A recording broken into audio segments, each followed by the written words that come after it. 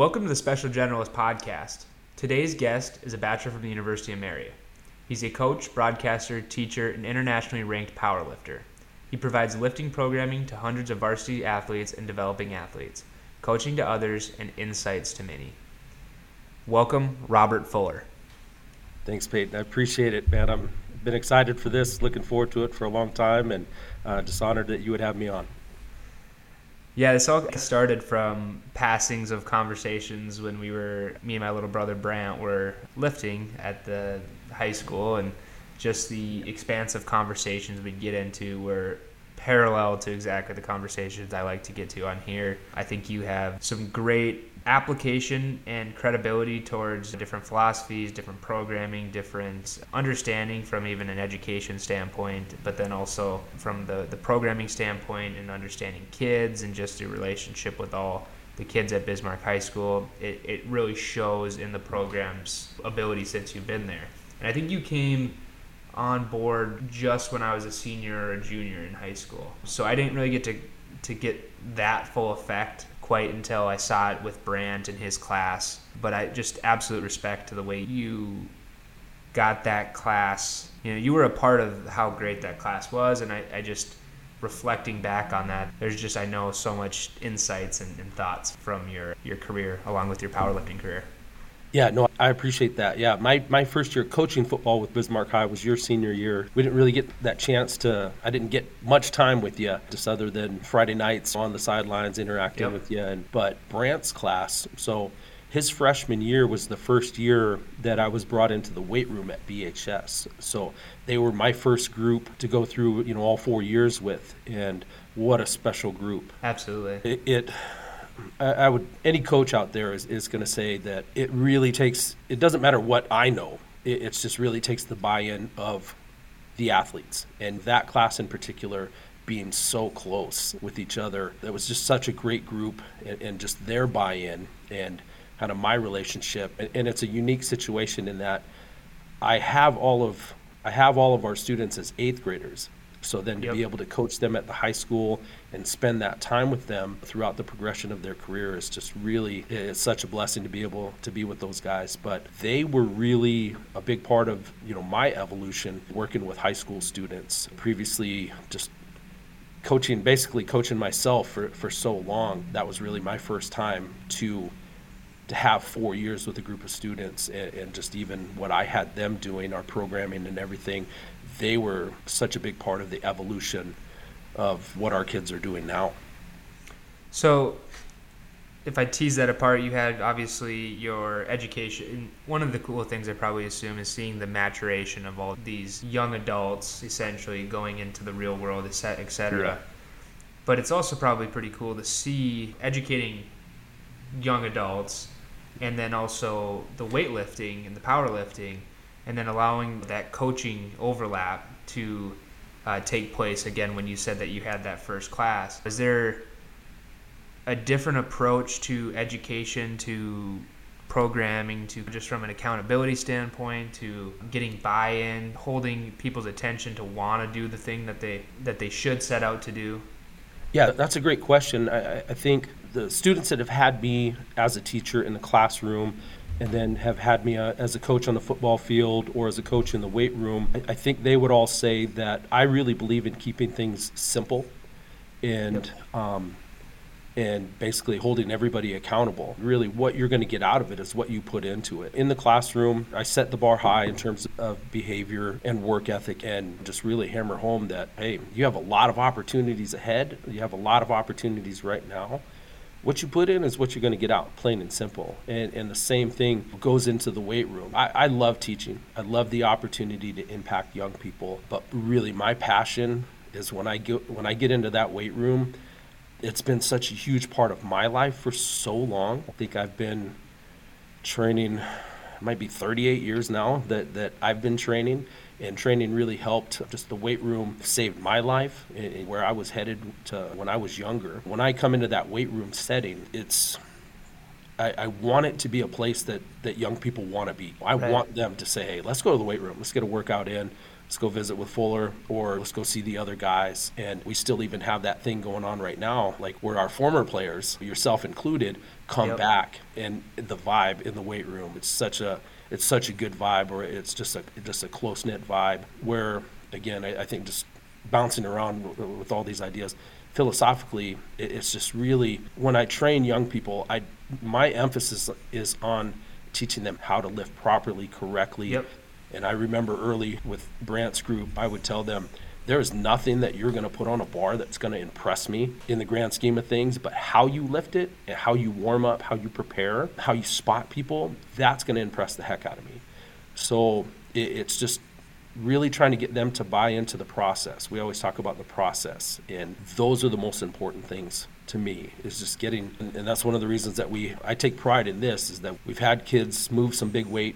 We've had kids really change physically over the course of their 4 years, but during that time in there, we've never gotten anybody hurt. And that's something that I really pride myself on, because if a kid gets hurt in the weight room, they just lose so much time. And in high school, with kids playing multiple sports, they just don't have that extra time to be injured or to be out of the weight room for that reason. Just creating that environment where, again, we take things very seriously, and I can't think of any group that did it better than Brant's group, where those guys were goofballs. They were a blast. They have so much fun, but when it's time to clock in and get to work, they are getting to work and they're getting after it. I feel like that encompasses what I want the weight room to be at BHS.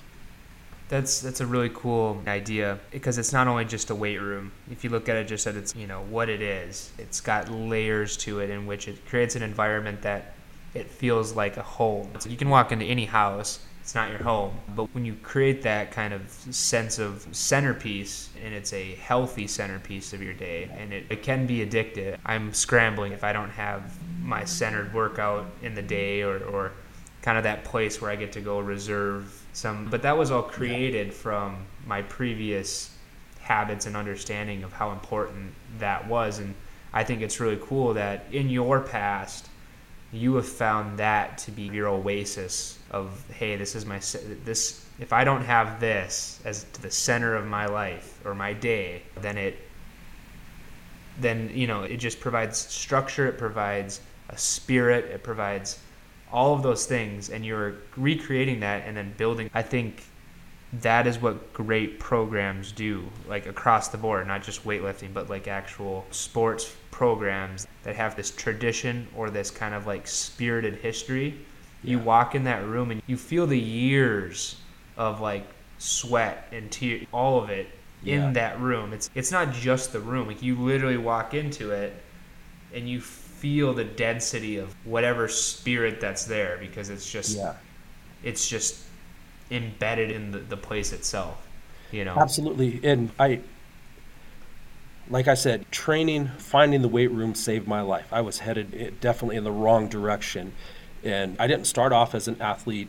I didn't fit into any groups. I was just the oddball outsider looking in, and I would look at the football players, I would look at the wrestlers, or I'd look at seniors or upperclassmen, or just, I admired strength. I admired the look of a strong person, man or woman. When you see somebody with traps, or you see somebody with developed forearms, or muscular legs, it was just something that I really admired. And way back in the day, my dad bought me a weight set when it was the plastic weights with the cement inside, and I feel like he did this on purpose. At that point, it was me and him, and he was working. He was in the Air Force, and so there'd be a lot of times where I was home alone, and he would say, "Do not work out when I'm not here."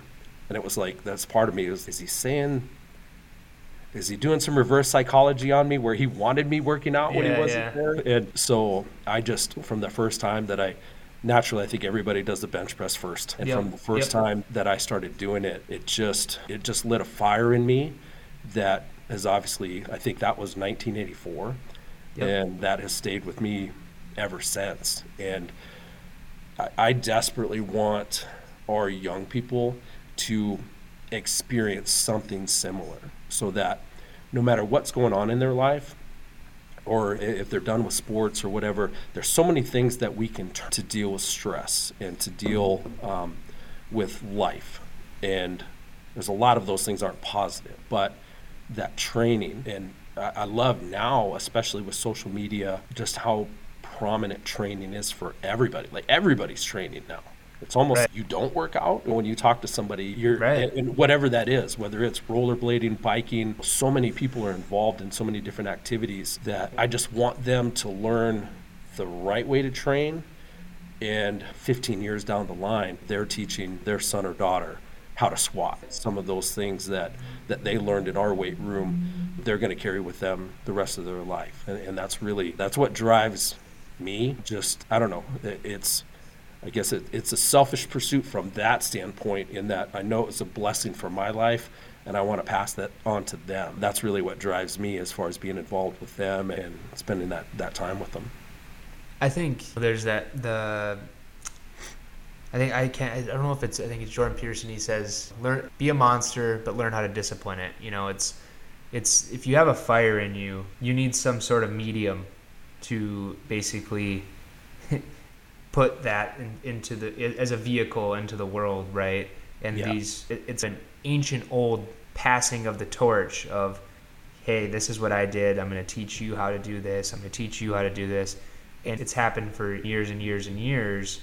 And that medium provides a vehicle again for individuals into the next generation to be tooled in a form of, I always think that some people who are like workaholics, or you always hear of like the Cameron Haynes, or like the people that are running and doing all these crazy things, they're just a properly placed addict in a different vehicle or a medium, essentially saying they're probably a monster in of themselves, but they're tooled and disciplined into the right direction. And I think the most fiery people are like that. I don't know if when you said that, it reminded me of, hey, you felt like you were going down a different direction. You probably had that fire and it was just ignited, and that medium provided you an opportunity to deliver that fire and then now continuously teach that moving forward. Yeah, absolutely. And when you talked about Cam Haynes and just that being addicted to what he does, that really resonated with me, just in competing in powerlifting, just that process. I feel like I'm addicted to that process of thinking about goals or thinking about what the year looks like or the lineup of competition, and then basically saying, hey, this is the competition. It's this time frame away. What do I want to accomplish at that meet? And then just reverse engineering everything backwards. And I know I may be jumping ahead a little bit in our conversation, but it's just being addicted to that process. For me, I'm an all-in person. I can be in my classroom during my prep period, and I'm thinking about training. I'm not thinking about grading assignments and things like that. My mind is on training, or at some lulls in the day, I'm thinking about the workout at school with the kids. I'm thinking, okay, hey, today's a big squat day. We got to make sure that they warm up well, that they hit those build-up sets, that they're getting those sets in with the bar, and then the 25s, and then the 45s, and just thinking about that whole process of what the day looks like. So it's like I can't stop thinking about it. It just really... It's a properly assessed addiction. And that, to me, is... I oftentimes I get very obsessed over ideas, or we'll have these conversations, or I will in these podcasts, and there'll be like 5 or 6 aha moments I have through the discovery of the conversation. And those just pester me. I forget to do the laundry. I forget to do all these other things because I just have an obsession over this idea that's just an abstract idea, but it's so novel or whatever it may be. But I think everyone needs, even though it may detract from other things or whatever, but there's something that ignites you, and finding the proper disciplinary channel or vehicle to reach that to a level of competence that you can then just continuously build off of that, which I assume over the course of your career, you said 38 years, you've probably become pretty proficient, and then retooling what's specifically made you better. I think I would be interested in hearing your progression through your career. I know we've touched on it in side conversations, but I'd love to hear kind of just benchmark milestones from a high level, what you've learned, what you haven't, etc. I think that'd be a cool thing to go through. And then maybe we could touch on what we were just talking about, the reverse engineering versus the... Yeah, so when I started out, I actually started off, my world at that time was muscle and fitness magazines and muscular development, some of those old school bodybuilding magazines. I still remember the first time that I saw the movie Pumping Iron. And with Arnold Schwarzenegger, just older movie back in the day that followed his process to the Mr. Olympia. And it was Lou Ferrigno and a lot of other guys in there, Franco Columbu. But just watching that I'm getting goosebumps right now thinking about the first time that I saw that movie. And just like, I just said, that is what I want to do. I want to become a bodybuilder. So that was my start in the game. It wasn't powerlifting. I had done, I think there's a build-up where I did like a bench press competition, and then I actually did a bodybuilding competition when I was living in Arizona. I think at this time I was maybe, I don't know if it was 15 or 16, but I thought that was going to be my journey. I wanted to be that bodybuilder. I was the kid that was working out in weight training class and then coming home and doing another 15 sets of chest after already working out in weight training. I'm basically looking through the magazines, doing all the bodybuilders double split, not aware of the other things that they were doing at that time, but just being young and dumb and super passionate about what was going on. I'm going through and I'm learning things. And at that time, just working out in some of the hardcore gyms, and gyms back then, you walk in and there's just monsters everywhere, just huge guys, huge girls. And it was an underground scene almost back then. Yeah, like the gritty. It was like... Yeah. Like nobody was wiping anything off benches. Floors were not. It wasn't like these manicured Instagram type looking facilities. It was just old school where, again, it was tough, man. It was rough, but I loved it. When I see pictures of those old school gyms right now, it just a sense of joy. Nostalgia. Yeah. But then I'd moved to Alaska, and then that's basically changed my life in another way, in that I was finally eligible in that move to play sports and went out for football. And that's how, at that time, that's where my life started in another direction, where I started hanging out with people that were doing great things. And I started to become a little bit of what I had looked up to. Now I'm involved in sports. I was exposed to people that were very popular, that were attending all the parties, but also had 4.0 GPAs and were very inclusive to the other groups of people. So it was a very impactful time in my life. This is up in Alaska at North Pole High School. Got to make a mention of North Pole, but I feel like that's really where my life changed. And the first time I started thinking bigger picture as far as what life can look like in the future, that maybe I could go to college and play football. Maybe I could go to college and get a degree and do some of those things. So that's where the sports bug started for me. It's kind of cool that you said that at one point in time you found your thing. Yeah. And then as you got to a point in which you started to see a divergence in opportunity, you started to be able to think bigger picture, right? So oftentimes you put your head down. Your head's down, you're just working. And as soon as you start to lift up, you start to see the paths in front of you, and you're like, I have options to make choices, and there's things that are great, and there's things that I notice that are bad. Yep. There's a divergence in your path, and it's really cool to see that you came to that point, because that's my main audience. That's who I want to talk to. They're these individuals that have these options, and they're trying to weigh the diversity of things that are coming towards them. And I think I just wanted to really hit home on that. I thought it was really cool. Yeah, it was. We all have those moments in our life that change the course of our life for a period of time after that. And making that move from Arizona, where just speaking from a training standpoint, that's where I got my start. I got into bodybuilding. I was exposed to Olympic lifting. It was some of the first times I had seen that. And then moving up to Alaska, that's where sports entered my life, where I played football.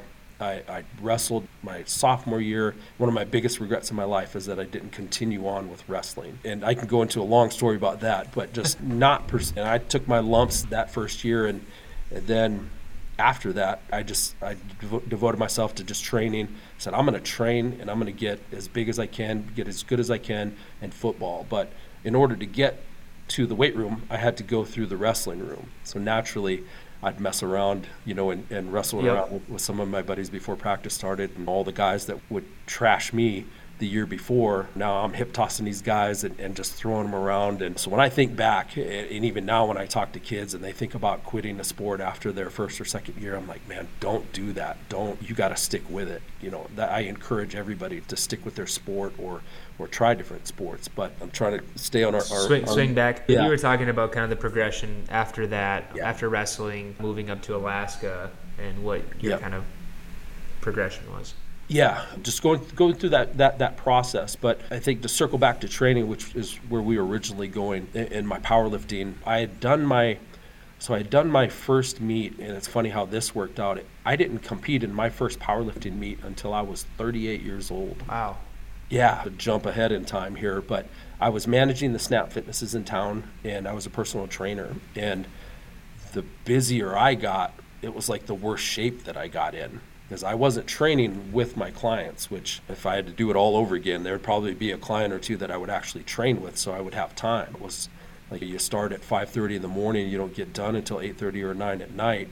And if you've got an hour window in between, or hour or two window in between, man, I'm going to go home and take a nap. I'm not. So it was and I'm used to having a carrot to chase. I need something, some pursuit. And I was like, I got to get into something. What do? Do I go back into bodybuilding again? And I'm thinking, boy, I don't know if I want to do that. There's just the amount of time that it takes. It's just so, you have to be all in to pursue bodybuilding. Well, it seems very disciplined, like detail oriented. And not that powerlifting isn't, it just seems like from a diet standpoint to... It's another level. Right. It's an absolute another level. But I happen to be, never forget this day, I'm going through Dan's Supermarket, and I'm walking past the magazines, and I look over and I see a Powerlifting USA magazine, and I start thumbing through it. I'm like, man, I got to get this. And went home, read through it, just looked at the upcoming meets, looked at records and all of this stuff, and I felt that feeling again of this is it. This is what I meant to pursue. 6 weeks later, I'm on the platform for my first competition. And it was such a magical experience in that the guy that I was competing against, John Krogman, he was way younger than me, but we were in the same division, and he had just competed for Team USA at the Junior World Championships. This dude is lifting like 250 pounds more than me in each lift. He is just so, and I wasn't as strong I just wasn't at that point where I was getting my strength back yet. But you were just getting your feet wet, right? Yeah, exactly. I was going there for the experience, and he was so encouraging to me. Again, I'm squatting 300 pounds less than he is. He's cheering me on. His crew, which the great Brad Gillingham is an incredible powerlifter, somebody that I'm reading about him in this magazine, and then just talking to him and just how encouraging he was. It's like everybody that I've met here at this powerlifting meet is so cool. Everybody's so nice and encouraging, and that's like where the hook was set, man. I was all in. And that's awesome. Yeah, it just the experience, the people that I met, everybody was so friendly and so helpful, and it was a little bit different vibe in bodybuilding. In that bodybuilding is by nature. It's not to say they don't have the friendships and the relationships, but it being so subjective in nature. But I was going to say it seems more of it's a relative competition versus I think powerlifting is, granted you are competing against others. But it's also a lot of it's the measurement of your personal best, which is more of an absolute competition. But you're competing more with yourself than you are relative to others sometimes. So that absolutely. Relative to others makes it a little bit more, I don't know if it's superficial, but it's more one-dimensional, and it's not. At the end of the day, you guys are lifting. You guys want you guys to perform your best, and it's awesome because everyone knows what it's like to make their personal best. Yeah. And so it's like, how can you not be encouraging to others around that, right? Yeah, absolutely. And I knew right then and there, I knew I was going to continue doing this. And at that time, there was a great crew of guys up in Minot, and they were having meets twice a year. And a couple of us from Bismarck went up to Minot, and that's when you started to say, hey, you started to meet people like, man, there's people in Minot that love powerlifting. There's people in Fargo and in Grand Forks that love powerlifting. And then a whole new kind of world opens up as far as relationships. Like your circle just gets that much bigger and bigger with all the people that you meet. So it was just this kind of year by year progression of training and competing. And at that time, I was also coaching indoor football. There'd be a block of about 6 months where there was no competitions. Training was a little rough in season, but just that progression of competing. You go from a local meet a couple times to all of a sudden, now, okay, let's go do a state championship. And then 2015 was the first time that I had got to compete at the national championships. So for me, that was a whole different ball game. And so at that time, I'm now 45 years old, 2015. So I'm going to nationals the first time at 45. And I'll never forget that experience, to walk into this hotel in Scranton, Pennsylvania, and to hear, like, the competition was on the second floor and somebody had just put a deadlift down or dropped a deadlift, and you just hear this rumbling. And walking into the venue, and it's shoulder to shoulder, just incredible. And I think there was 5 platforms going on at the time. Yep. And just it was so amazing. And one of the first people I meet is Kim Walford. So she's a multi-time world champion, and she is just so down to earth and welcoming. And it's everybody that I met for the first time, like all these people that I've been watching on social media or seeing in Powerlifting Magazine. Like, I'm meeting these people and they are super cool. Like, nobody has egos. And then when it comes my time to compete, I'm on this middle platform and I'm looking around, at all these Team USA jackets, and like, I'm in the same flight. So even though I was in the Masters division, I also competed in the Open division at that time. So I'm in the same flight with Ray Williams. And if people are in the strength game a little bit, they may know Ray Williams. He squatted 1,000 pounds, and he's won multiple world championships for a lot of years. He's been on ESPN and all of those things. He's been the standard. So, like, holy smokes, man, I'm in the same flight with Ray Williams. This is insane. And then, again, that circle just gets bigger and bigger with the people that I meet. And as I'm progressing, I'm still trying to learn as much as I can. I think this is something that we've talked about in my journey, whether it's teaching or coaching. My philosophy has always been like absorb, modify, and apply. That's been a really big thing for me. So I like that. I'm watching what people are doing. And I'm taking mental notes, or maybe I'm writing things down, or I visit with them about training. So I'm trying to absorb as much as I can. And this is from Olympic lifting, powerlifting, strongman, strength and conditioning professionals, going through that whole thing. And then you go through this process of trying to modify what you're seeing and what you're learning. And we all do it. You're doing it. You're watching what other people are doing. And then you try to take things that resonate with you. You modify those things in, whether it's in my own training, and my training has changed as I've gotten older. But then how can I use this with our young athletes at Bismarck High? And then how can I apply it? The first programs, to circle, I don't want to say circle back because people have that association, but just keep politics out of this. So the first training programs that I did with the crew at BHS 5 years ago, I guess the fundamental base is still the same, but just from absorbing so much of what other people are doing, trying to modify it, like what our kids are doing now is just on a completely different level of what I started with. Right. And it's still age appropriate and applicable, but I've been able to basically run this experiment for the last 5 years or whatever it's been, and trying to perfect this programming. And when you think about the dynamics in college strength coaches, they're working with teams, and their jobs are very difficult because there's still a lot of dynamics, a lot of challenges with what is happening there. But you think about what's going on in a high school weight room when, it's different facilities. The group sizes are different. You're working with students that are in different sports. Some are in season, some are out of season. You got frequency, attendance, things like that. There's just so many factors that come into this. And to me, that's what's exciting as a coach. It's those challenges that, okay, so if this kid's going to come in and he's working out with these 3 football players, but he's in season right now, how do I modify what he does today on the fly so it doesn't hurt what he's doing? I don't put him or her in a bad position, and they're going to get some benefit out of what's going on. So maybe the group. So you're trying to make like a static program in which it's universally applied to get the best bang and most efficiency for your buck, obviously within everyone.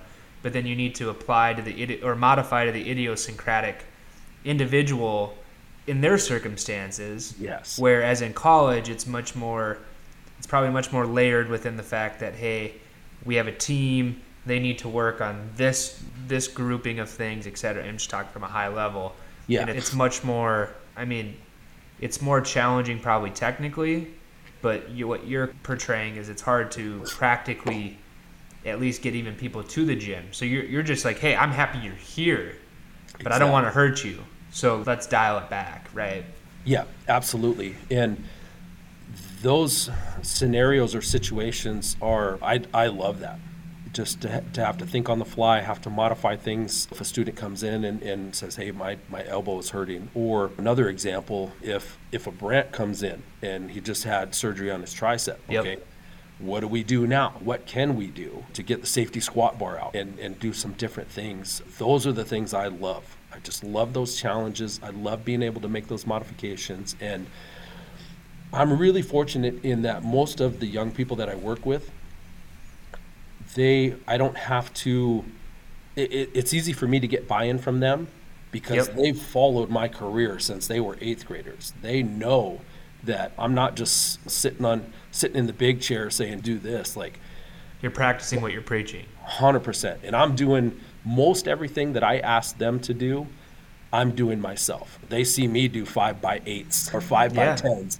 And it's hard to bitch about a 5x8. Your old coach is doing them right after you get done doing them. So I think that's one of the most respectable leadership traits is that you practice what you preach. I think I don't know. I think in every aspect. I think if you're asking things of others that you're not practicing yourself, then you don't actually believe it. Yeah. Like fundamentally, but we can steer back in.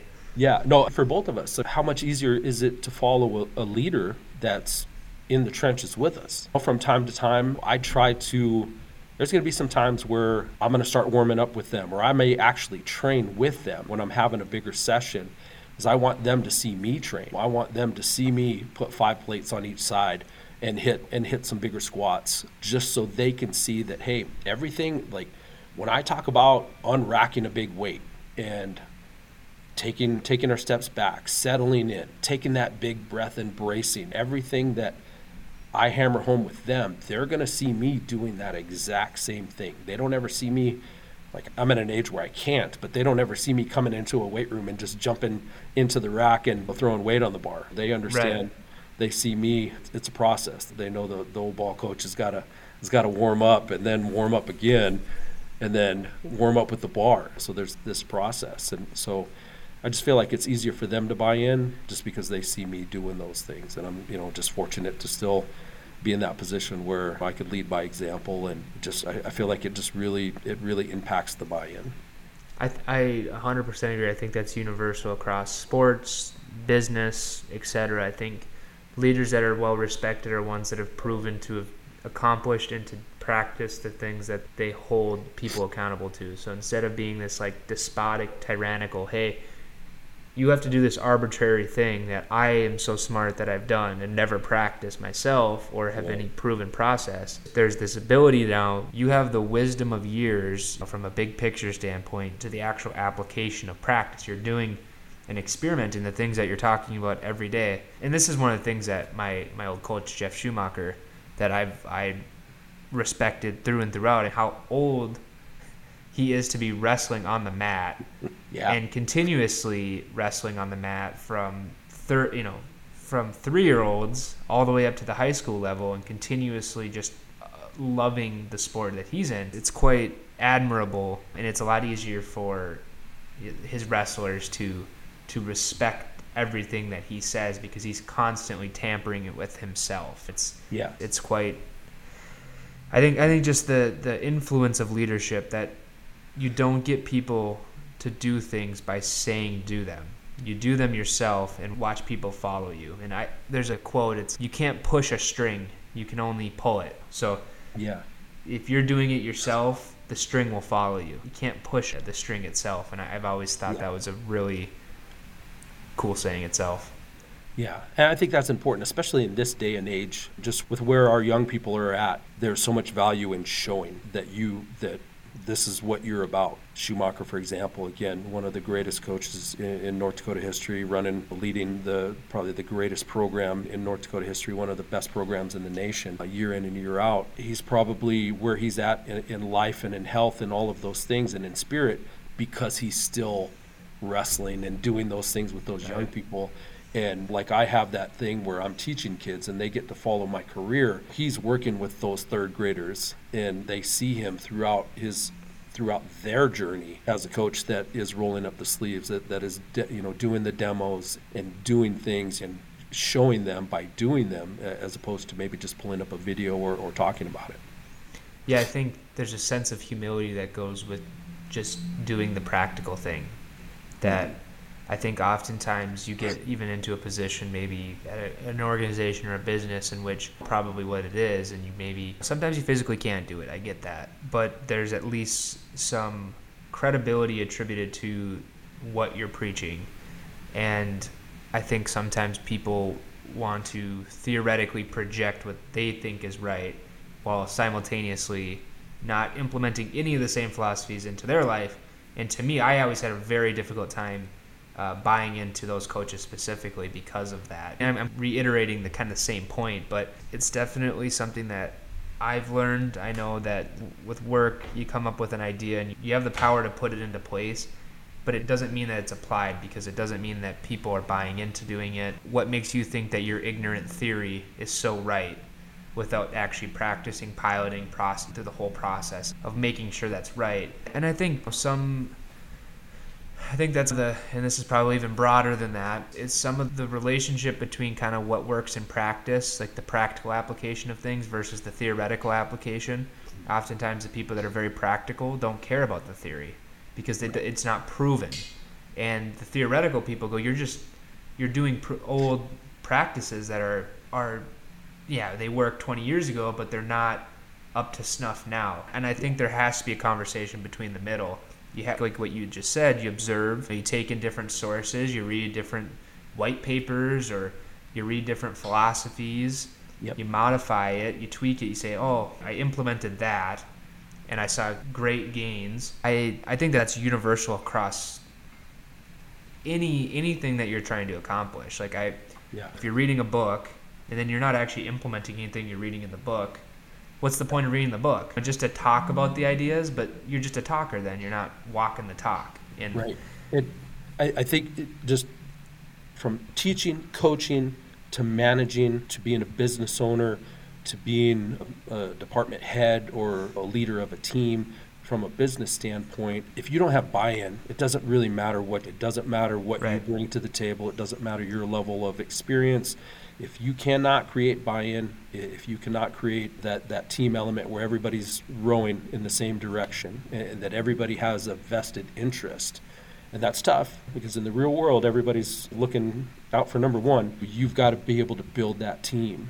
And just from my years of coaching indoor football, we didn't always try to get the best available. It was like, I need to recruit the type of players that are going to buy in to what the group is about, what the mission is, what the goal is, what the program philosophy is. And in indoor football, you're dealing with guys that have played college football or guys that have been in NFL camps that want to get back there.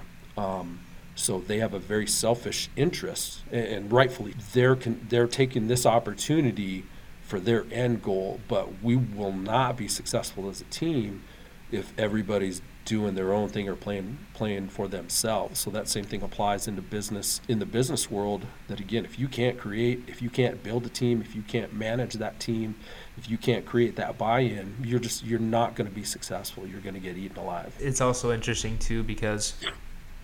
So my mind goes into a bunch of different directions. I would compare the indoor football team to a small business that's trying to grow. Yep. You don't go to a small business without realizing that, hey, I need to put sweat equity into this. I need to do additional things. I'm probably more of a generalist. I'm not in my specialist scope. I'm not a cog in the wheel. I actually have to be here, not as an individual, but as a group, to grow the pie, not take the piece of the pie that's already there. And oftentimes I think that some people use it as a landing pad to jump up to maybe like a corporation that's got $1 billion corporation. And then again, then they're a specialist and they're taking a good chunk of the pie that's already there, or the pie is already developed and they're taking a chunk of it already. But little do they know also, though, is that with that comes a distribution of, hey, yeah, there's people that are in the NFL that are making a lot of money, but there's a lot of people that have only going there for a year or two and making not a lot of money, and they have zero transferable. They didn't build a team. They didn't show success. They were out for themselves. The things that you're universally saying are applicable to no matter what thing that you go into in the future. If you say, yeah, I was a person that went on, I have some experience with teams, I was on a team, we were able to win by X, Y, and Z, those are all things that you can say. But if you're narrowly trying to make it to the NFL for a year or two, yeah, you have a short-sighted vision of what it means to be successful, I should say. Yeah, absolutely. And I think about that, just one of the things you were just saying there, if you're only thinking about playing that 1 or 2 years in the NFL, you're selling yourself short if you don't understand, or if you're not also thinking about using that opportunity to develop relationships, to network. And if I think of that Bussin' with the Boys podcast, where those guys, NFL players, have, while they're playing, one's retired, one's still playing, to build a platform, to build another business or build opportunities while you're still pursuing that one thing. And again, I get it, because I'm so process focused, tunnel vision. Like, I'm not thinking so much about what side hustles can I have while I'm preparing for a national championship here. But you just, with those greater opportunities, you still need to be open to other opportunities and other pursuits, and you have that end goal in mind, but what are some other possible things that can come from that? I think that's literally the emphasis of this whole podcast is you have this mode of focus, but then you have this diffuse state in which to be creative, you have to be in a diffuse state. Like, to be able to think of things that are outside of what you're focusing on. And what I try to do, and I think that a lot of people can do this, they always say you can't multitask, but I don't want to call it multitasking. I think you need to think of things that can cross off 15 different things that you want to do. So like this podcast, for example, I like to read, I like conversing with people, I like long form conversations, I like talking about ideas, I like the creative aspect of delivering this podcast to the internet. So it crosses off like 6 things for me. And it's unique and new and fresh, so it opens me up to opportunities that are outside of what I'm doing in my real world. And there's all sorts of things that you can leverage in your network, your work, your whatever you're doing, or you can converge 2 different areas like we were talking about earlier. But I really buy that philosophy, because one thing is, if you put all your eggs in that one basket, you'll end up at some point in time not being able to do that thing regardless. And you can still use remnants of that, what you love, in a new vehicle if necessary. And I think, for example, obviously coaching is a very common one for sports, right? Where you love said sport, you can no longer play said sport, but now you're trying to relay that. But you see it with podcasts. There's all these niches. I see it in wrestling. There's these podcasts coming around niches of things, and people are talking about it, and there's just like this cross information that's continuously happening through social media. So I think we're just touching on the expansion of all these little niches and specialty scopes, and kind of this cross-pollination of things. If you see it all the time. The power lifter that was also a mechanic, and he developed a new tool or a new machine, etc. And I love those moments of cross-pollination between passions. I just think that Yeah. It's a cool and unique way to just stumble upon eureka moments, I should say. But yeah, no, I completely get it. I think it's so hard when you're obsessed and focused on one thing. You preach that. Like, oftentimes you tell people to focus up. And I think we live in a world now where there's so much chaotic context going on that it's almost hard to concentrate enough energy on one thing.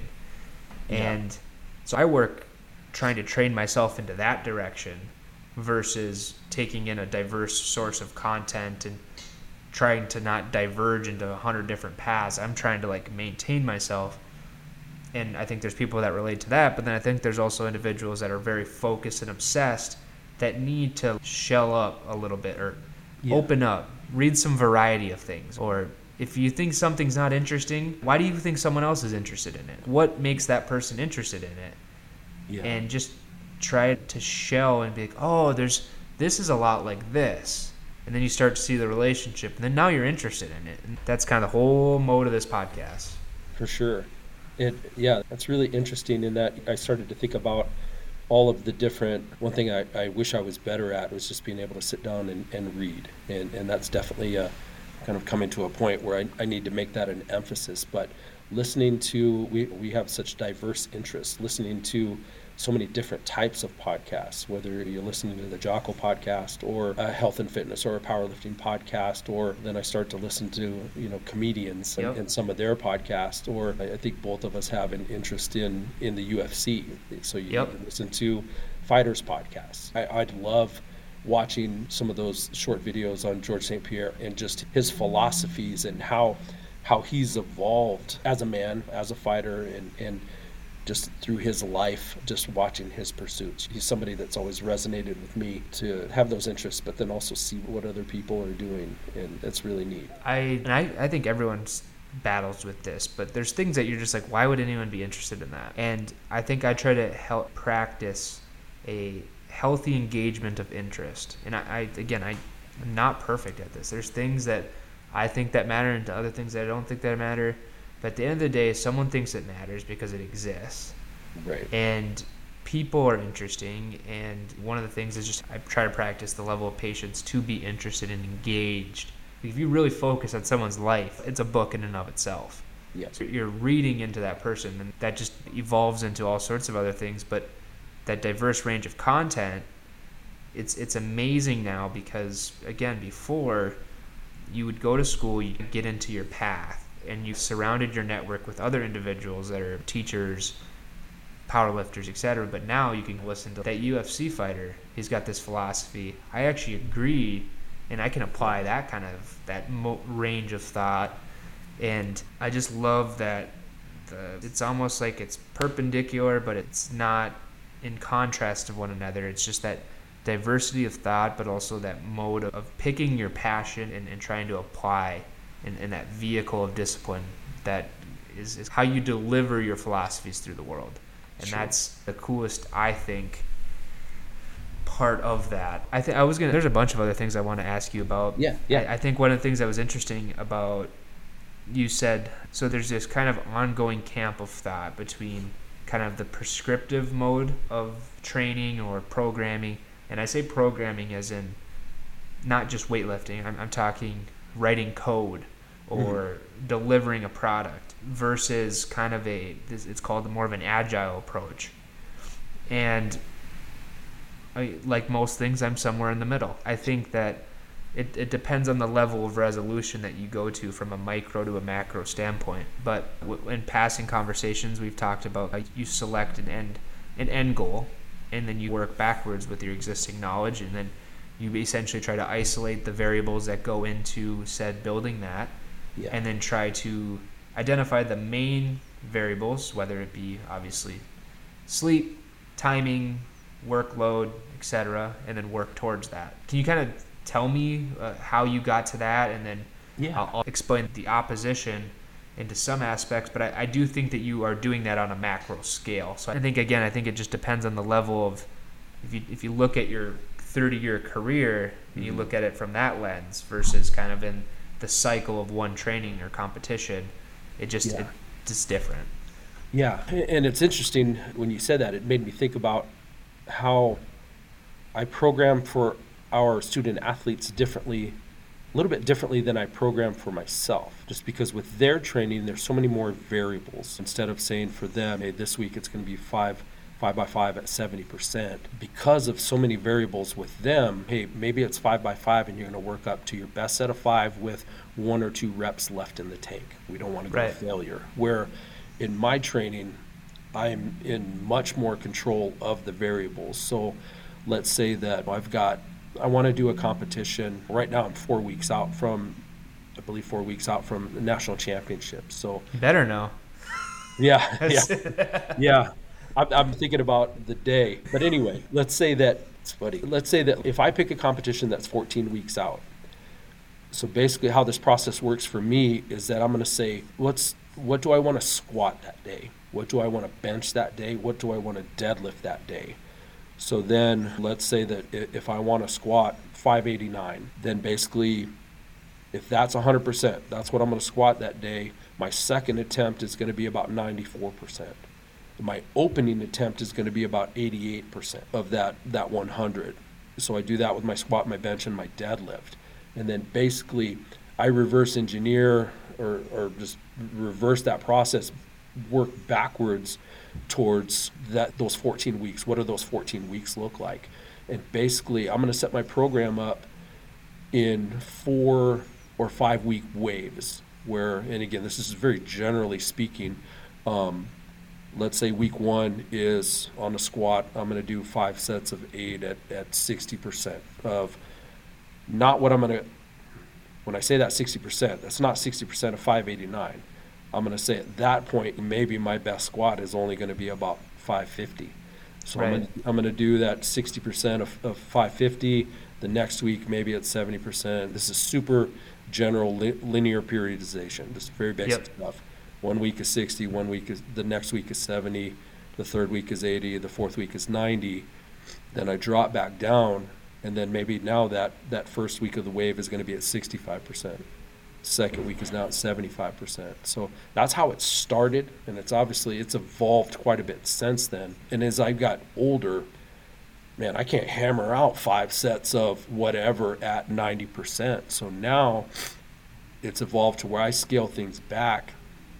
Because I'm older now, I'm gonna actually put my warm-ups are where I build in that volume. So where now maybe I'm only hitting 3 sets at some of those top higher weights. I'm trying everything I can to reduce the risk of something going sideways. Because like marathon training, if you pick up an injury, it's going to impact your training for the entire rest of the cycle. So again, I'm going to have those end goals. I'm going to work my way back. And then basically that's when I start filling in like all of the weights that I want to hit. I'm going to fill in my accessories. So now my accessories, so again, let's say on a squat day, the squat's the primary mover. So then you go through your stiff-legged deadlifts or good mornings or what other accessory lifts that you want to build into your program. Those kind of match the intensities of the wave. Again, for squats, so just say in week 14, and I don't count week 1, 2, 3, 4 towards the meet. I go 14, 13, 12, 11, 10. So I kind of work back that way. But my accessories are going to match the intensity of where I'm at. If I'm squatting heavy for fewer reps, my accessories are going to be a little bit heavier. And just like I do with our students, accessories for me are designed around injury prevention, just bulletproofing myself, to put myself in a position where I'm not going to get hurt. Squatting is just such controlled movements, and the squat is not a unilateral movement. I noticed training with some powerlifters back in the day, after we get done squatting, they're doing barbell step-ups, and both of them have 315 pounds on the bar, where I'm over here doing step-ups with 185, and I am struggling. So I know that my unilateral strength, or just things working, like legs working independently of each other, that's a weakness for me. So knowing that, I don't want that to be something that, I don't want the kids to develop that either. So we're doing a lot of unilateral movements that are the pure purpose is just injury prevention, and then just having them strong through just different ranges and planes of movement. But so in a nutshell, that's how I set up my programming. Again, I start with the end in mind and work it back. And So whether it's 14 weeks, 16 weeks, or 6 weeks, I'm able to follow that plan and adjust. I'll go with the agile thing, and then I'm going to talk a little bit about what I think is really cool about centering a deadline around whatever objective you have, which I think it creates a weight and pressure that's applied to, hey, I have to get to this point. There's a peak in which I have to perform.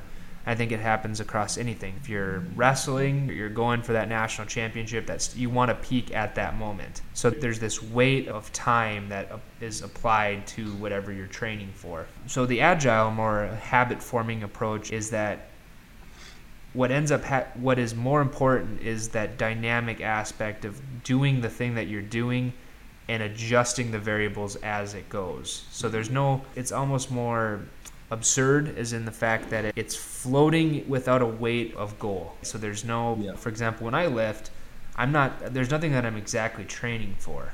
Sure. Other than to make myself feel good. Yeah. And through that, I have a more dynamic approach to the things that I'm trying to accomplish. I'll break it into maybe 6-span weeks or some programming that's just for the fun of trying new things out. Sure.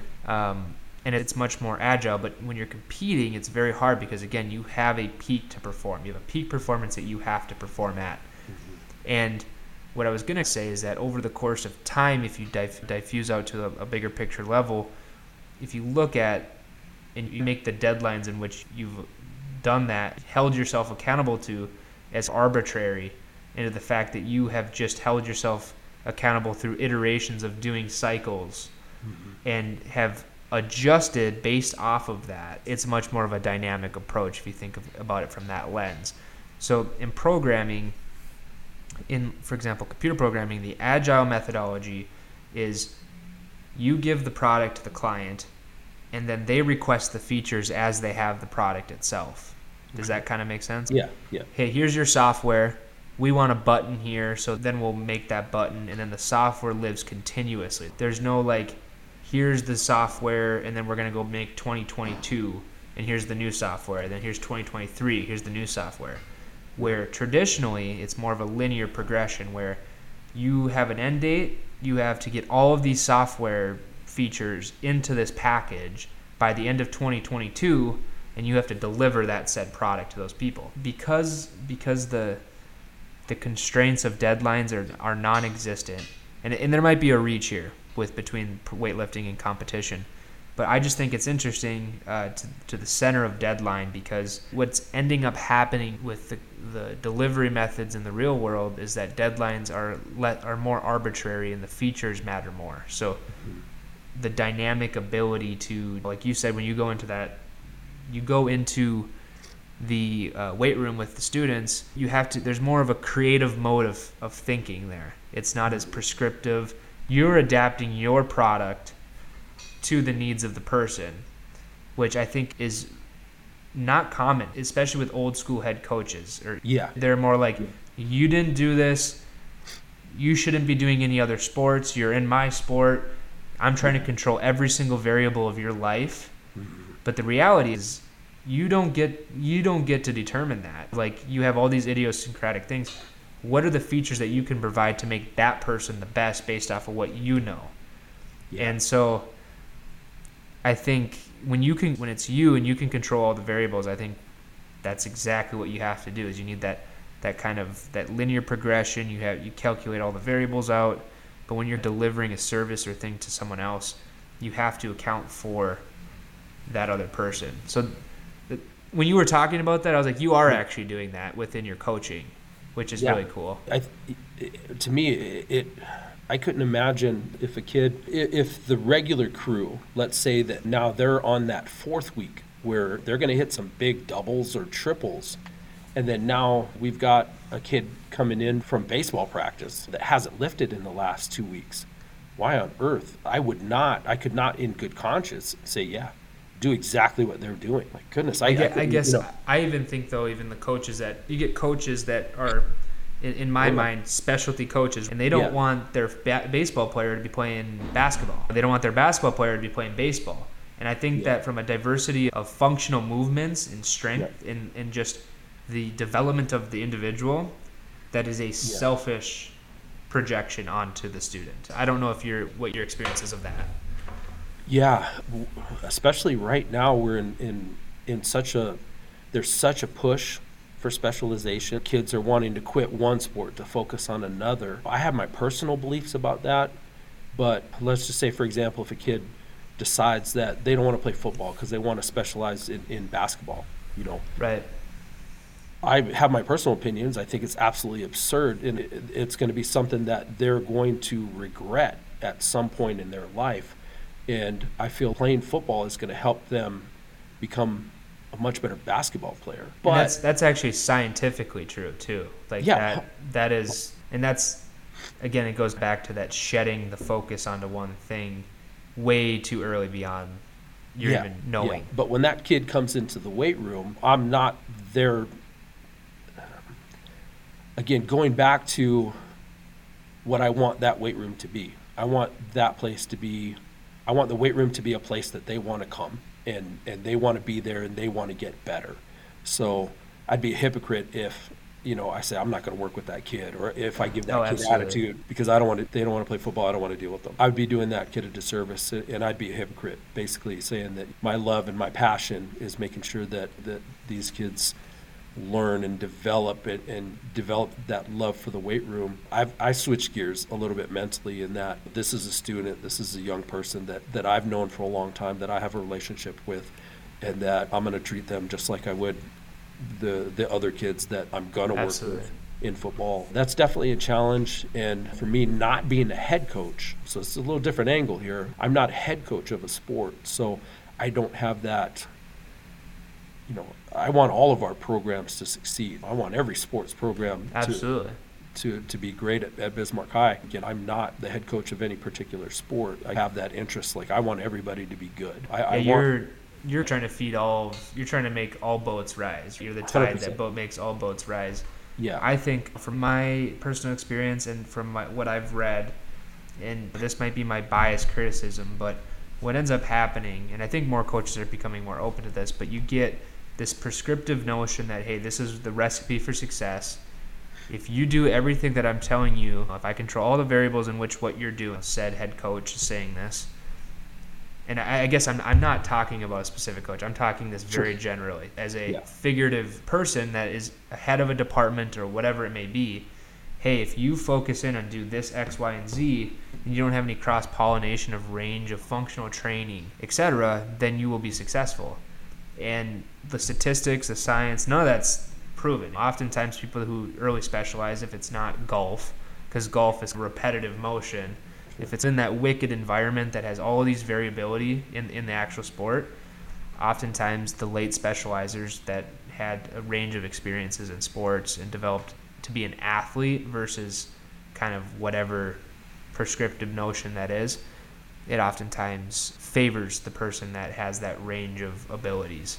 And I think at the end of the day, you have to encourage the decisions and like optionality for the student and kind of provide, again, what you know to provide to do that. And I think as a person who's probably more of a, obviously lifting can be a center sport itself. It can be the pinnacle or the priority in and of itself, but a lot of times people are waiting as a service to their actual sport. And at the end of the day, you obviously want just what's best for the student in the competition that they're going to be participating in. Yeah. And I think when you have so much specialization or dealing with, I think just because I'm older, I think of like the old school athlete that is going to play football, that's going to wrestle and then go out for track, or the guy that's going to play football, that's going to play basketball and then go out for track or play baseball. Working with those athletes, like, when do they have time to train? That's such a difficult, they're going to lose maybe that two-sport athlete that competes in the fall and the spring. They've got the winter to develop and build a base. So now you get that push to train in season, which I think is super important. That like interleaving the training into the actual sport itself. Yeah. I think, again, if football players are training during the football season, if they're able to, and I have the school of thought that you can improve and you can get stronger during a football season, and not everybody shares that same philosophy, and that's fine. I feel like you can get stronger during basketball season, or you can get stronger. Wrestling is challenging from that standpoint that there's the weight issue, or just cutting weight makes that's a different animal. But I still feel like there's a place for training in wrestling, and then of course through track and baseball. If you're not training during the course of the season, you're doing a disservice to your kids in the programs. There's an injury prevention element to it too, that if you're training throughout your seasons, your injuries are going to go down. You're not going to have the same type of injuries or the same frequency of injuries in your sport if your athletes are training. I think that's proven to be true as well. Yeah. I think that, so from a macro standpoint, you have this efficiency issue with trying to build the program and the seasons around the ability for them to train. And I always like the notion of seasons, because it's just human nature to have seasons, right? So you have a mode of applying a different type of person you are to the environment that you're performing in, or whatever it may be. But there's this, and this goes back to the agile thing, is where you interleave and you build a more complex layering of that training, for example, in the sport. The problem is the season is a lot more prescriptive and easy to perform. So it's okay, from this season to this season, this is what you're going to do. But when you're having to train during season, it's a lot more dynamic. There's so many more variables. And again, that's why people probably shy away from it, because they're like, there's too much risk with the variability that could. But at the end of the day, if you're doing injury prevention, you can keep it pretty simple. Yeah. And so that's why I wanted to talk about this, because the old school way is more of a prescriptive notion, and it's less of an open, dynamic response to the athlete itself, or development of the athlete as a dynamic individual. And that's what I think is really interesting. So you are in that case. So you're basically in somewhere in the middle as well, because you control the variables and the variability that you can with the goal in mind. But then from a macro standpoint, it's a very dynamic world. And so it feels like I'm doing different things. Like for myself, I'm doing one thing, and with the kids, I'm doing something completely different, just because of all of those variables. And when you're dealing with young people, man, there's no shortage in variables as far as their training and their social lives and how much sleep they get and nutrition and all of those things, where with me, I'm in control of all of that. Yeah, I was going to say, too, you, in your sport, your sport is a specialized sport in some aspects. Very much so. The variables are very static in some aspects. There's not a person wrestling you that's throwing random things at you. So through your progression and iteration, you are specializing through that medium. And I always try to make it so, like, I'm not trying to like, discredit that at all. I think that is exactly what you're supposed to do. Yeah. But when it comes to a dynamic environment, it's not possible to prescribe all of the variables. So you have to look at it from more of a big picture standpoint. Sorry, I cut you off there. No, you're good. No, that's spot on. Again, I can't do with unless there are certain kids that, again, that maybe don't that are only playing one sport, or that take it so seriously that they control those other variables, that they're not going to be on their phone until 2 o'clock in the morning. They're going to control as many variables as they can. Like, they make it a point to pack food, in their backpack, so that they're getting meals every 2.5 hours or whatever it is, as opposed to eating lunch and then going to practice and then trying to train, and you haven't had anything to eat since lunchtime. Right. Those are variables and things that we run into. But, exactly just what you talked about. I feel like so much, it has to be that agile approach, where again, you've got to be flexible, and you've got to be able to modify and evolve. Again, just going back to absorb, modify, and apply. You've got to be able to see what other people are doing, see if it fits, modify it, apply it. But again, you've got to be open to changing those variables. Because your goal at the end of the day is to cement the fire for them to get to a point that they can be self-sufficient, independent, and start to control the variables that they want to for this desired outcome. At the end of the day, if I would have never learned how to lift and I was educated to lift, I probably wouldn't lift continuously now. So again, I don't have a sport that I'm competing in, but the effect that just learning or just having a passion for it or the philosophies around it, etc. Obviously, my friend John, he's always in my ear about all sorts of innovative and things that are happening in the strength and conditioning world, him being a kinesiology major and stuff like that. But again, interest. Why would someone be interested in just lifting weights, or why would someone go sit in a sauna that's like super, super hot? Like, that sounds so miserable and uncomfortable. It's have some openness. There's a saying, if you're too open, your brain will fall out. You can get lost into misrepresentations or you need some structure. But I think as a coach, I think that my favorite coaches have been the ones that can adapt to the actual athlete or student versus kind of prescribe, hey, this is how you do it. Yeah. This is the necessity.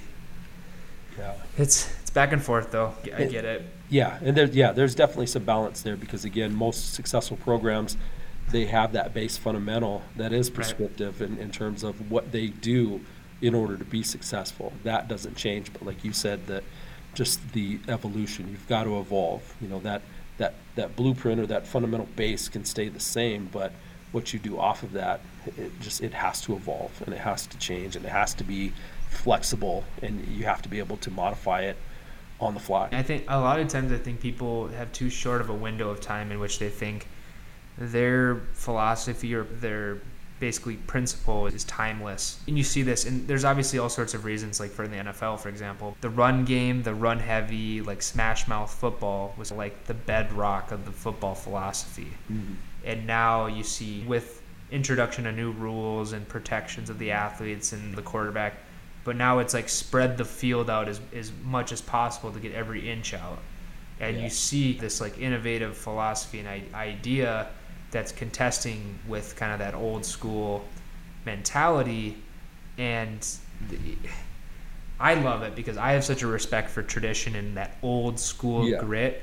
But then I also respect and admire the innovative mind, and that innovation never stops. So you're always contesting these old principles that you think are timeless. You think that your playbook is literally the best thing for 50 years. What's tried and true doesn't always work, but also what's innovative has a probability of being wrong more than it is. I love that contention between the two. I think that's the mode of what we've been talking about, or the theme in some of the aspects of what we've been talking about, for sure. Yeah. When you say that, I always think about football in North Dakota. Yeah, it sure is pretty when you're able to throw the ball around, and I have a deep appreciation for that as well. Most of the teams that are playing in the Fargo Dome are teams that run the football. Right. And teams that get after it. And we see it at the high school level, we see it at the NFL level, that if you don't run the football and if you don't play, if you're not physical in the trenches, you're not gonna hang a banner. You're not gonna wear a ring. It's just not gonna happen. So it's a fun thing to think about. I've been thinking about it because I'm a Vikings fan here, and their new coach is very innovative and 4 wide, likes to pass the ball 70% of the time, and we just came from Mike Zimmer, who was like run.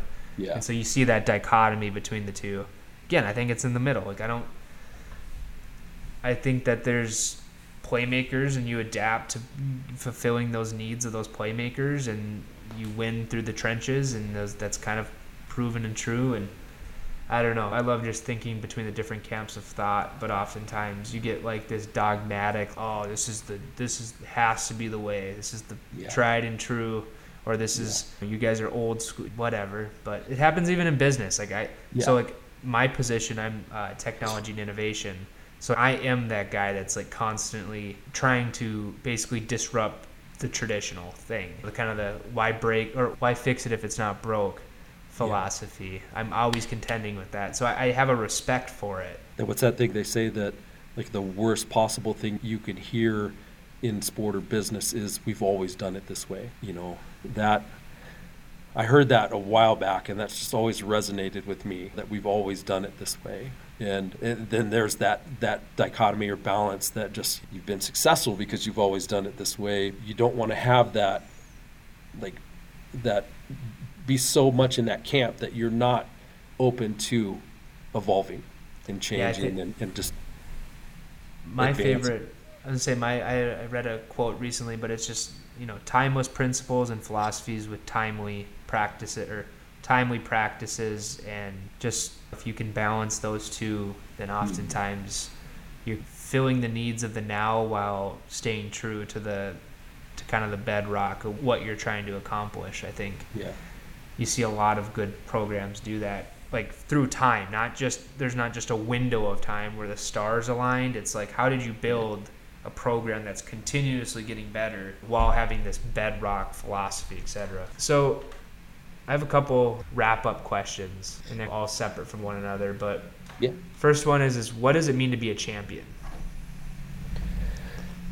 I like that a lot. We all have our just initial thoughts of, we think about winners, we think about teams that have won championships. But I had mentioned George St. Pierre earlier in the podcast, and I think about his journey. He fights Matt Hughes, gets that title fight, fights Matt Hughes, loses, gets I can't remember if it was an immediate rematch or not, or he's got to fight a couple people, comes back and beats Matt Hughes, becomes a UFC champion, goes on a run, beats BJ Penn, beats these guys, loses to Matt Serra, and then has to come back and eventually beat Matt Serra. And then again goes on a historic run, is enjoying success, then blows out his knee and is out of the game for 4 years or whatever it was, and then comes back and beats Bisbane. So to me, instead of putting a definition on what it means to be a champion, I think that journey explains like my thoughts on what it is to be a champion. It's not just winning it once. It's you have that experience, but then you get knocked off. And another person who I think is a great example, somebody that we both know and love very much, is Brant. When I think about him, been maybe a surprise run as a sophomore, wins a state championship. Unfortunately, blows out his tricep, not once but twice, has 2 surgeries, costs him his football season. He comes back to wrestle, maybe he's got like just a very shortened season, still manages to claw his way back and take 3rd in the state. Very impressive to be able to do that. But then comes back as a senior and is just a destroyer of worlds, is the way that I thought about his senior year, just with some of the techniques that he was using, and just comes back, runs through everybody and wins a state championship, repeats just after all of that adversity. So to me, what it means to me to be a champion is not just winning it, it's the adversity and the journey that comes along with it. Being on the top and then getting knocked down, having to start back at the bottom again, and that journey that it takes to get back. Being with Brant through so much of his recovery, through his training, through his frustrations, just seeing that, to me, that journey is what really makes a champion. It's the struggle, the sacrifice, all the adversity. There's going to be a lot of lonely nights or times when you're by yourself with your thoughts, and overcoming all of that, keeping your eyes on the prize, staying true to what you want to accomplish, fighting through the doubts, fighting through the ups and downs, the thoughts of, I can't do this, I'm never going to get back to the top. It's such a life-changing pursuit, I think. So without giving a real definition, I think it's pretty clear what I view as a champion. I like that a lot. I absolutely concur with that. I think he has inspired me, and for all those who don't know, it's my little brother, but yeah, he's definitely inspired me. That form of resiliency, and champion is not about the title of becoming a champion. It's almost like the champion doesn't exist, the task does. It's almost like it wasn't about the glory of doing it, it was like to just get there. I think about that often too, but I think it was defined there. And that's why I love asking these questions, because it's like these aha moments, but that the idea that if you did it for just you, you'd quit after you did it once, you know? But to have that desire, it's a mode. It's not a title, like just, you were a champion. You live it. So I think that's a really cool, both instances are great examples of that. Yeah, that was awesome. Yeah. That to me is what it's all about. Or on the flip side, that somebody that has been just chipping away just year after year. I may never win a powerlifting world championship, but to get there and maybe make the podium. So that's the only goal I have left in the sport. I've achieved everything that I wanted to achieve, but competing at a world championship and making the podium at a world championship, whether it's third place, second place, it's just that journey. And for me, it's been kind of 15 years in counting. So if I can make it and make the podium, whether or not I'm the world champion, I could feel like I'm a champion in that pursuit. A champion could be anybody that, again, has been on just a long, arduous journey where they poured themselves into a pursuit. And whether or not they make it to the top, which, again, we all know there's only going to be one person that's going to be a champion. There's still a lot of people that have battled and fought. So that, to me, is another example. So the definition reminds me of a poem. I think I'm going to read it real quick. Yeah. Because I think it exemplifies essentially that same notion. But so it's, if you can keep your head when all about you are losing theirs and blaming it on you. If you can trust yourself when all men doubt you, but make allowance to their doubting too. If you can wait and not be tired by waiting, or being lied about, don't deal in lies. Or being hated, don't give away to hating. And yet, don't look too good, nor talk too wise. If you can dream and not make your dreams your master, if you can think and not make your thoughts your aim, if you can meet triumph and disaster, and treat those two impostors just the same. If you can bear to hear the truth you've spoken, twisted by knaves to make a trap for fools, or watch the things that gave your life to broken, and stoop up and build them up with worn-out tools. If you can make one heap of all your winnings and risk it on a turn of pitch and toss, and lose, and start again at your beginnings, and never breathe a word of your loss. If you could force your heart and nerve and sinew to serve your turn long after they are gone, and so hold on when there is nothing in you except the will which says to them, hold on. If you can talk with crowds and keep your virtue, or walk with kings nor lose your common touch, if neither foes nor loving friends can hurt you, if all men count with you but none too much, if you can fill the unforgiving minute with 60 seconds worth of a distance run, yours is the earth and everything that's in it, and which is more, you'll be a man, my son. I don't know, so that poem reminds me of the idea, if you're working on something and it completely goes to the wayside, and you don't ever breathe a second about it to anyone, just that humility, the resiliency, the patience that goes with, let's say you built a huge house and it falls down and you just pick your tools back up and start building it again. That's that kind of same mode of, I don't know, it's a very common, it's a popular poem, but yeah. I really like that, and I feel what a blessing it is to be involved in what you feel is a worthy pursuit. Absolutely. That to me, that's one of the great gifts in life, right? Yeah, it's almost as though the pursuit itself is, you should be happy that it starts all over again. Yeah. That's it right there. So I have two other ones. I have, if you were to write a book, what would it be about? Ooh.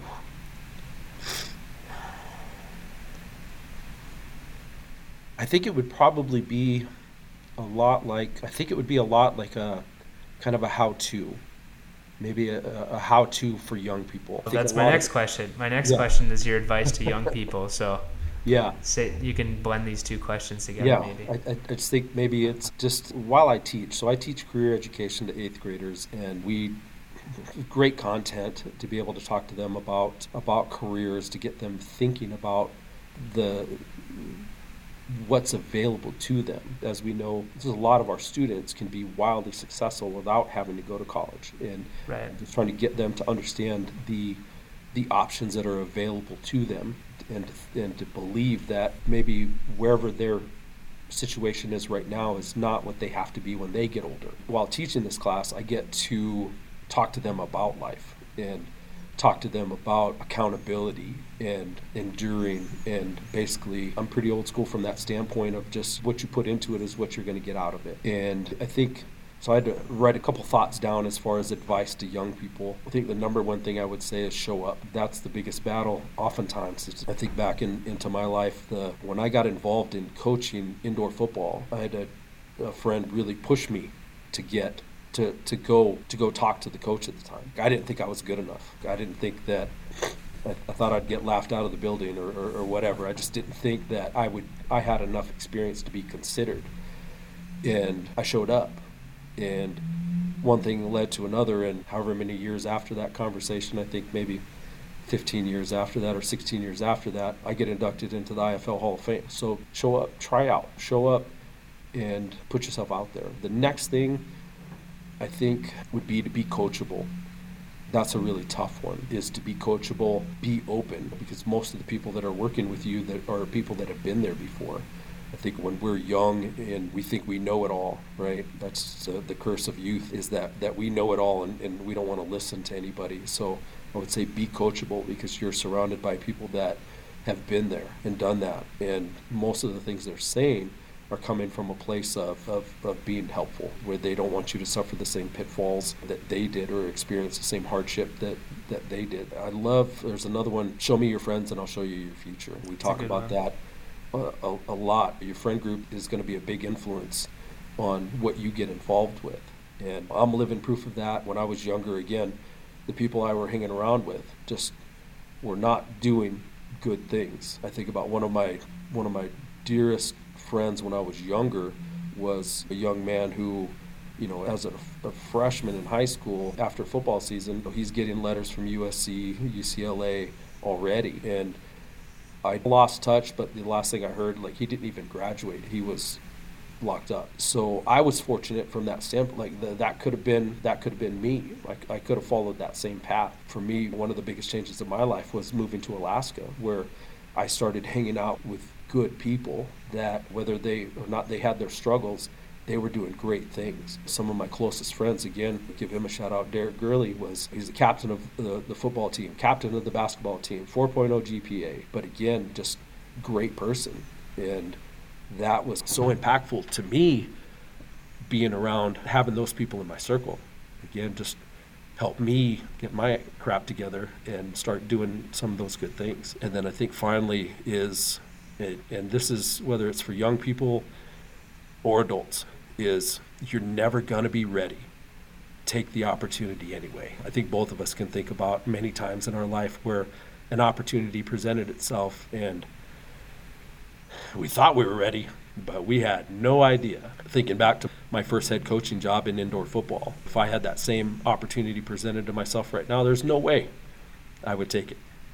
There was no way I would take it. But I was not ready for that position. And I say I wouldn't take it just because of some of the other things that were involved with it. But I was not ready for that opportunity, but I took that opportunity, and it ended up being a really powerful thing for me, in that it led to other great opportunities. And because of those great opportunities, I got to meet and share time with so many incredible human beings. That also was one of those moments in my life where it really altered the course of where I was at that time. But just when I left coaching indoor football and I took the job that I have now, I was not ready.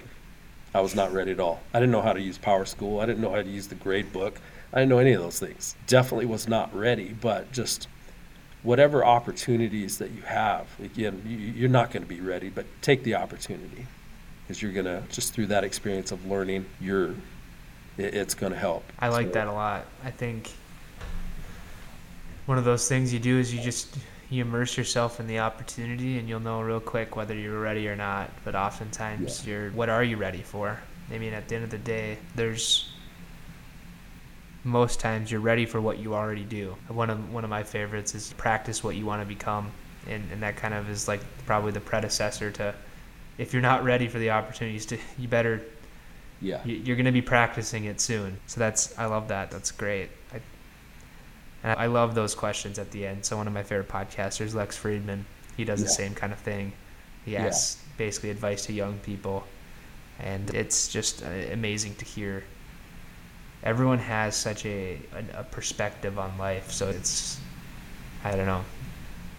Yeah. It's a little bit more, it's a little romantic to think about, but it's just, I enjoy hearing those lessons that you just, those aren't just words. Those are experiences packed in that little 2-minute span of what you just conducted. And Yeah. You think about, like, when I went out for football in high school, I was not ready for any aspect of any part of that experience. But again, that was another very life-changing. I didn't go out for football until I was a sophomore in high school. Just how much that shaped my life through football and wrestling. Like so many people experience. You learn through those sports just what you're truly actually capable of. see your potential, the upside of your potential.